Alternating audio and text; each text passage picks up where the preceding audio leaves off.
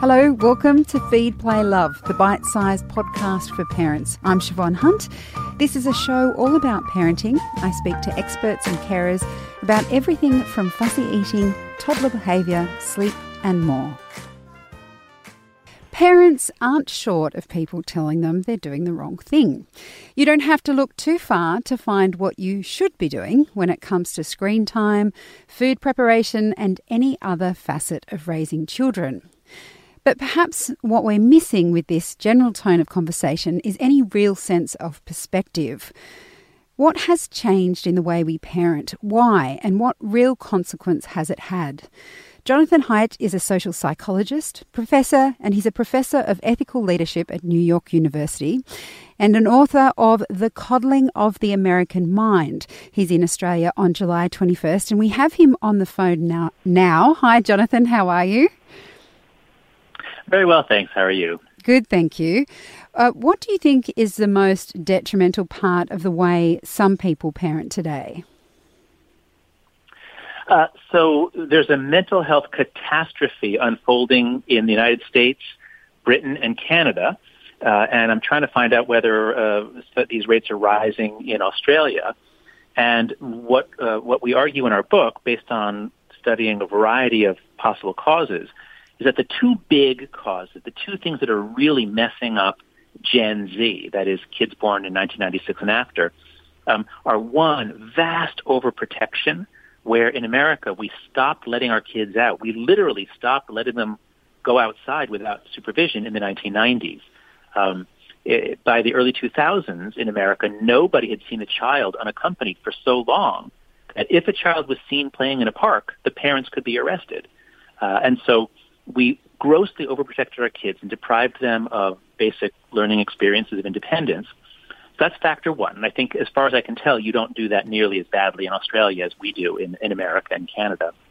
Oh, it still happens. Factor two. Okay. But look, we're all on the same trajectory in terms of economic development and technology.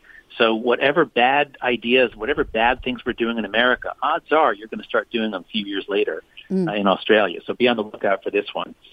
And then the other really big one is letting kids on social media way too early.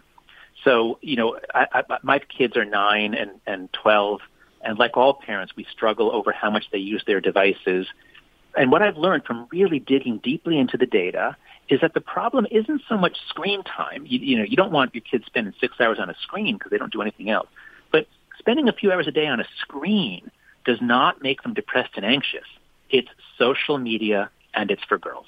That's the problem. When girls get on social media in middle school, when they get on around age 10, 11, 12, 13, that's when you find much higher rates of depression and anxiety for the heavy users. That's the specific problem. With social media, that we can really pinpoint the problem there in terms of parents not even understanding it themselves and then allowing their kids to engage with it too early. But why do you think parenting changed in terms of giving our children independence and letting them do things on their own? Yeah, so there are a lot of factors, and probably they don't apply quite as much in Australia, but let me just go through them. So for one thing, we all have fewer children now. And so when on average families had 3 kids, there were a lot of kids around. So kids would go out and play, and it wasn't realistic for parents to be guarding them. There's 2 parents and 3 or 4 kids, so it wasn't even an option. Then, at least in the United States, we had a real crime wave. When I was growing up in the 1970s, we had a gigantic wave of crime. It was actually quite dangerous, but we still let our kids out. But gradually, as cable TV came in the 1980s, now, whenever a child disappeared, the news programs would freak us all out about child abduction. And so by the 1990s, when the crime wave ended, so in the United States, our gigantic crime wave, our street crime wave, just ended pretty suddenly in the early to mid-90s. But by then, we'd gotten so freaked out by child abduction that we started acting like if you ever take your eyes off your kid, some person is going to reach, out of the laundry detergent aisle and grab him and run off. So I think it was largely the news media freaking us out about our increasingly precious kids, because now we only had 1 or 2 by this time. And the whole idea of parenting became much more competitive, at least in the United States, for the middle class and above, we're all so focused on getting our kids into the top colleges that we see our kids as our project. I've got to bring my kid to this lesson and that lesson, as opposed to just letting them grow up and learn the skills they need on the playground. And what has been the impact of this on Gen Z? So if that's children born in the 90s, they're in their early 20s now. What impact has that kind of parenting had on them? So the reason why I started studying this is my friend Greg Lukianoff runs a free speech organization, works on college campuses. In 2014, he came to me and said, John, weird stuff is happening on American college campuses. Students are demanding safe spaces, trigger warnings in case the teacher assigns a book that has some violence in it. They were shouting down speakers, claiming words are violent. So weird stuff was happening. And the students kept talking as though if they're exposed to certain ideas or books, they will be traumatized. People will be harmed. And we couldn't understand this. And only a few years later did we realize it's because the millennial generation was over. The millennials, the last of them were born in 1994. After they graduated from college around 2014, 2015, colleges were entirely composed of Gen Z. And Gen Z they got social media in middle school. The millennials didn't get social media until college. Facebook originally was only for college students. So what's happened is we have a generation, kids born in 1996 and after, are much more anxious, fragile. Kids are naturally anti-fragile. That is, kids normally get stronger when they are stressed or when they have conflict or when they have challenges. But we've protected them so much that by the time our kids go off to college, they're not ready for it. They're not ready to live independently. We've deprived them of independence. And so the result is kids on college campuses want the deans and the professors to do things for them, to protect them from insects and criminals and bad books. They're coming out very fragile and really not ready to join the workforce either. So we have a big problem in America, in Britain, and Canada, and I hope it's not as bad for you. Look, can I just play the devil's advocate for a moment, because I am a mum. I'm a Gen X mum, to put it in perspective. And in my office, I have colleagues who I would say are millennials, not Gen Zers, but millennials. And we were having a discussion one day about one of my colleagues' flatmates who seemed incapable of looking after himself. He was a bit of a slob. He wasn't cleaning up. And my colleagues who were in that millennial bracket said that it was his mother's fault, which I took great offence at, because part of me was like, well, it's very easy to blame the mother. We get blamed for everything. But the other part of me was like... you sure do. Yeah. And the other part of me was like, hold on a minute. It took me a long time to leave home. I didn't leave home till I was 23. And yeah, I was a bit of a slob. But you know what? I learned because I was an adult and I had to take care of myself. So how much of this phenomena can we place at the feet of parents, and how much is it, oh, come on, guys, you're adults. You have to work it out at some time, even if your parents protected you when you were young. What's your response to that? So one of the really interesting findings in psychology is that what the parents do at home doesn't actually have that much of an effect that we can detect.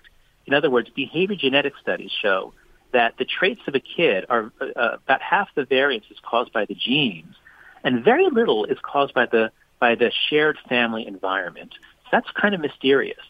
But the resolution seems to be this, that kids are influenced by their childhood, but it's not necessarily by their specific parents. It's by the norms in the community. And so in the United States, the norms of the community just freaked out in the 90s, and kids got the message, not just from their own parents, but from all parents and from the media, that the world is dangerous. And if you're outside, someone will abduct you. Always be near a parent. Always report to an adult if you see something. So this, I think, takes a lot of the burden off of the mothers, because usually we want to blame the specific mother of the specific child. This is a communal problem. And we have to all work together to raise kids who are strong. And there are a lot of forces pushing, especially mothers, to overprotect. Because if a father gives the kid some independence, people will be more tolerant of that. If a mother gives the kid some independence, well, you're not watching him. What if he gets hit by a car? So I think we all need to realize, back off on the specific mothers and realize that we have a crisis of child rearing that is collective. Our society, this American and Canadian society, is paranoid when it shouldn't be. The crime rates are quite low. And besides, criminals don't really bother kids anyway. My God, I live in New York City. I can look out my window. There's drug dealers all over the place in Washington Square Park, but they don't bother my kids. They're just there to make money. Anyway, so we've got to recognize that kids need independence and challenge. They are anti-fragile. We have to be much more free range about how we raise them. We'll be back with Jonathan Haidt right after this. Sometimes parenting can be challenging, and sometimes it can be a downright laugh. Yeah. They give them a LCM, those terrible... Terribly good, you mean. I make my own homemade version. We call them bubble treats at home. I call them energy bars. Yeah. Who doesn't want breakfast cereal mixed with melted marshmallow? I dare you to find someone who says no to that. I'm Siobhan Hunt, and The Parent Panel is a weekly podcast I host where we invite a mum and a dad to discuss the events and stories of the week. The Parent Panel, available wherever you get your podcasts. I know that your studies were looking specifically at Gen Z. Have you had any opportunity to observe how parenting may have changed since the 90s even? Because it seems like, you can have a period of even 7 years and what was once common knowledge in the parenting sphere has now changed. Yes. So one thing I do whenever I speak about the book, I've spoken certainly all over the United States and somewhat in Britain and Canada, is I ask people in the audience, at what age were you let out? At what age could you walk out the door, wave goodbye to your parents, say, okay, I'm going over to Bailey's house, I'll be back in a few hours. And what I find, I always have them answer by generation. What I find is for everyone born before 1982, the answer is 6, plus or minus 1 or 2 years. By third grade, by age 8, everybody was outside playing. That was the norm. And this was even during the crime wave when I was a kid. And then for Gen Z, those born after 1996, the answer is between 10 and 12, or 10 and 14, actually. And for the millennials, it's in between. The millennials were transitional. So the millennials grew up in the late 80s and throughout the 90s is when they were in school. That's when the norms were changing. So we like to tease the millennials. I'm last of the baby boomers. We always tease the millennials. Oh, you were told that, you get a trophy for everything. So we care too much about your self-esteem. But that's the normal stuff that each generation teases the one behind it. So the millennials are actually doing fine in terms of their mental health. The real transition is 1996. Kids born in 1996 and after have much worse mental health because they were vastly overprotected beginning in the late 90s, and they were put on social media or allowed to go on social media. Even though the parents didn't necessarily want it, they said, but everybody else is on. If I don't get on, I'll be excluded. And so the parents either relented or the kids just lied about their age and created a secret account. So, the basic ecosystem of kids, the basic social life of kids changed dramatically in the United States, at least between 2009 and 2011. That's when they go from mostly living not online to mostly living and interacting online. I guess I'm in a bit of a privileged position because in my job I'm always speaking to development experts and child psychologists and people who are really pushing to get the best outcomes for children. And I do see a lot of people talking about allowing our kids to take more risks, allowing them to fail, stuff like bush kindy, where they try to get preschool kids out and just let them play in nature. Do you see that society is responding to the outcome of being too protective? Like, do you see the pendulum swinging back from all those groups that are really invested in a child's well-being? Yeah. Well, not yet. I don't think it's happening yet, but that's because 2 years ago, we didn't know that there was a mental health catastrophe. There were rumors about it. People were talking about it, but there wasn't really strong data. Now there is. It's only really in the last year. There's a book called iGen by Jean Twenge, Twenge, and then Greg and I drew on her work and others in our book, The Coddling of the American Mind, which just came out last September. So as we go around the country speaking, we find that everybody's horrified because they see this happening, and now they have a language to understand it. So I think the pendulum has not begun to swing back just yet, But as more and more people come to learn about this and see what's happening, especially to young teen girls, I think we will start to see legislative efforts. I'm going to try to get the American Association of Pediatricians to make a clear statement that nobody should be on social media until they're 15 or 16 years old. We should not be having 11-year-old kids on Instagram. So I think the pendulum will swing back, although I don't see it moving just yet. But boy, I'm pushing as hard as I can. This isn't completely related to your argument, but I suspect that you've had you have some knowledge of this. One of my bugbears is that I think that general comments confuse permissive parenting with empathetic parenting. So this idea that parents let their kids get away with everything, that they've got no boundaries. In my experience, you can be empathetic and still have boundaries. Do you see that Absolutely. distinction, or do you think people sometimes just yes. go black and white? Oh, yes. There's two different dimensions here. Kids need structure and kids need love. And if you are loving and have structure, that's the best. But some people think, oh, well, structure? You mean I'm going to tell them they can't do things they want? Well, but they really want to, and why should I frustrate them? And so permissive parenting, I think, is often lazy parenting. There's one parenting expert, I can't remember who said, you should be looking for opportunities to frustrate your kids because they have to learn how to deal with frustration. Every day they should deal with frustration. And if you sweep their life clear of frustration, you're harming them. And I'd say the same thing about stress. This is something I think a lot of people don't realize about stress. Kids need stress. Stress is good. What's bad is chronic stress. Chronic stress causes high cortisol levels, which damages brain development. But occasional challenges, falling down and hurting yourself, being teased, when these things are occasional, they're necessary. Kids need that in order for their brains to grow strong. Now, back to the idea of going back to your book, The Coddling of the American Mind, and in terms of how we're raising our children, you mentioned with social media there are some very clear legislative changes we could make in terms of when children are able to interact with social media. What's your advice for parents in winding back that negative impact of, not allowing our children to play outside? As a parent, when you said that, I was like, yeah, I don't let my kids out on their own either. It's a very emotional thing to try and get around. Yes, that's right. So it's very hard to do as one parent or one family. It's much easier if the school gives some guidance, or if you have a group of parents who all agree. So parenting is again very social, and if you parent differently from others, you might be shamed or even arrested. So try to do it socially. I would urge your listeners to go to letgrow.org.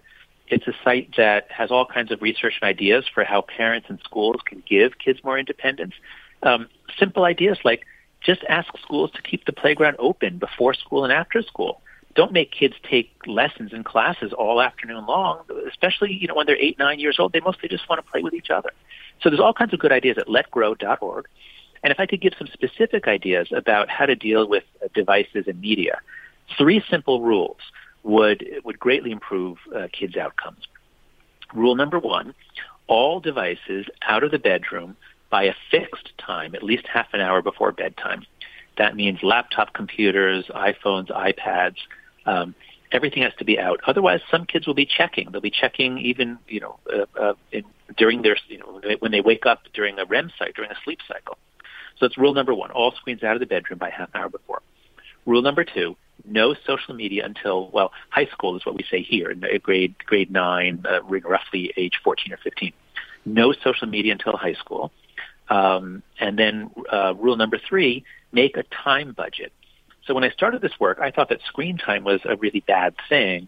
But the research that we're digging into many other people's research, what I found is that even 2 or 3 hours a day of screen time is not associated with depression and anxiety.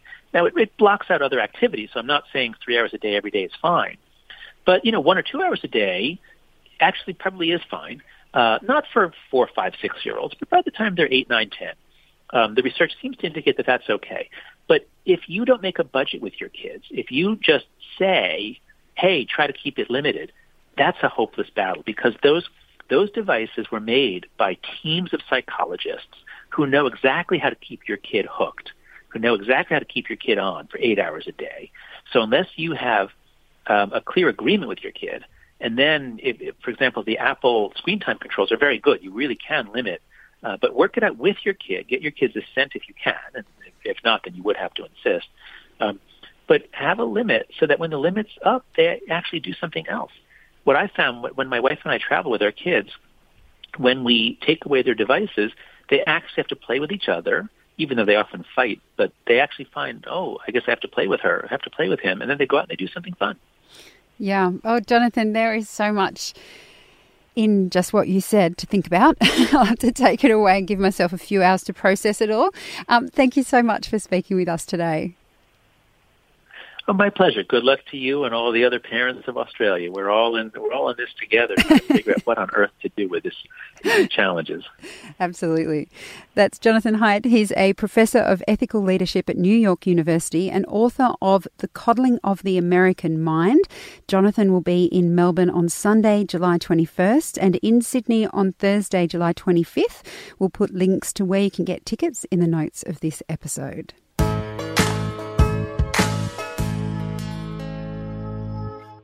If you're interested in climate change and want to do your bit, you need to listen to the next episode of Feed, Play, Love. Food waste is the third biggest reason for climate change. Wow. And for our challenges with the environment. It's 6 times worse than plastic, and most people don't know that. That's Ronnie Khan from Oz Harvest. She'll be talking about their new book for kids and how everyone can get involved in reducing food waste. That's next on Feed, Play, Love. This podcast is produced by Debbie Ning and hosted by me, Siobhan Hunt.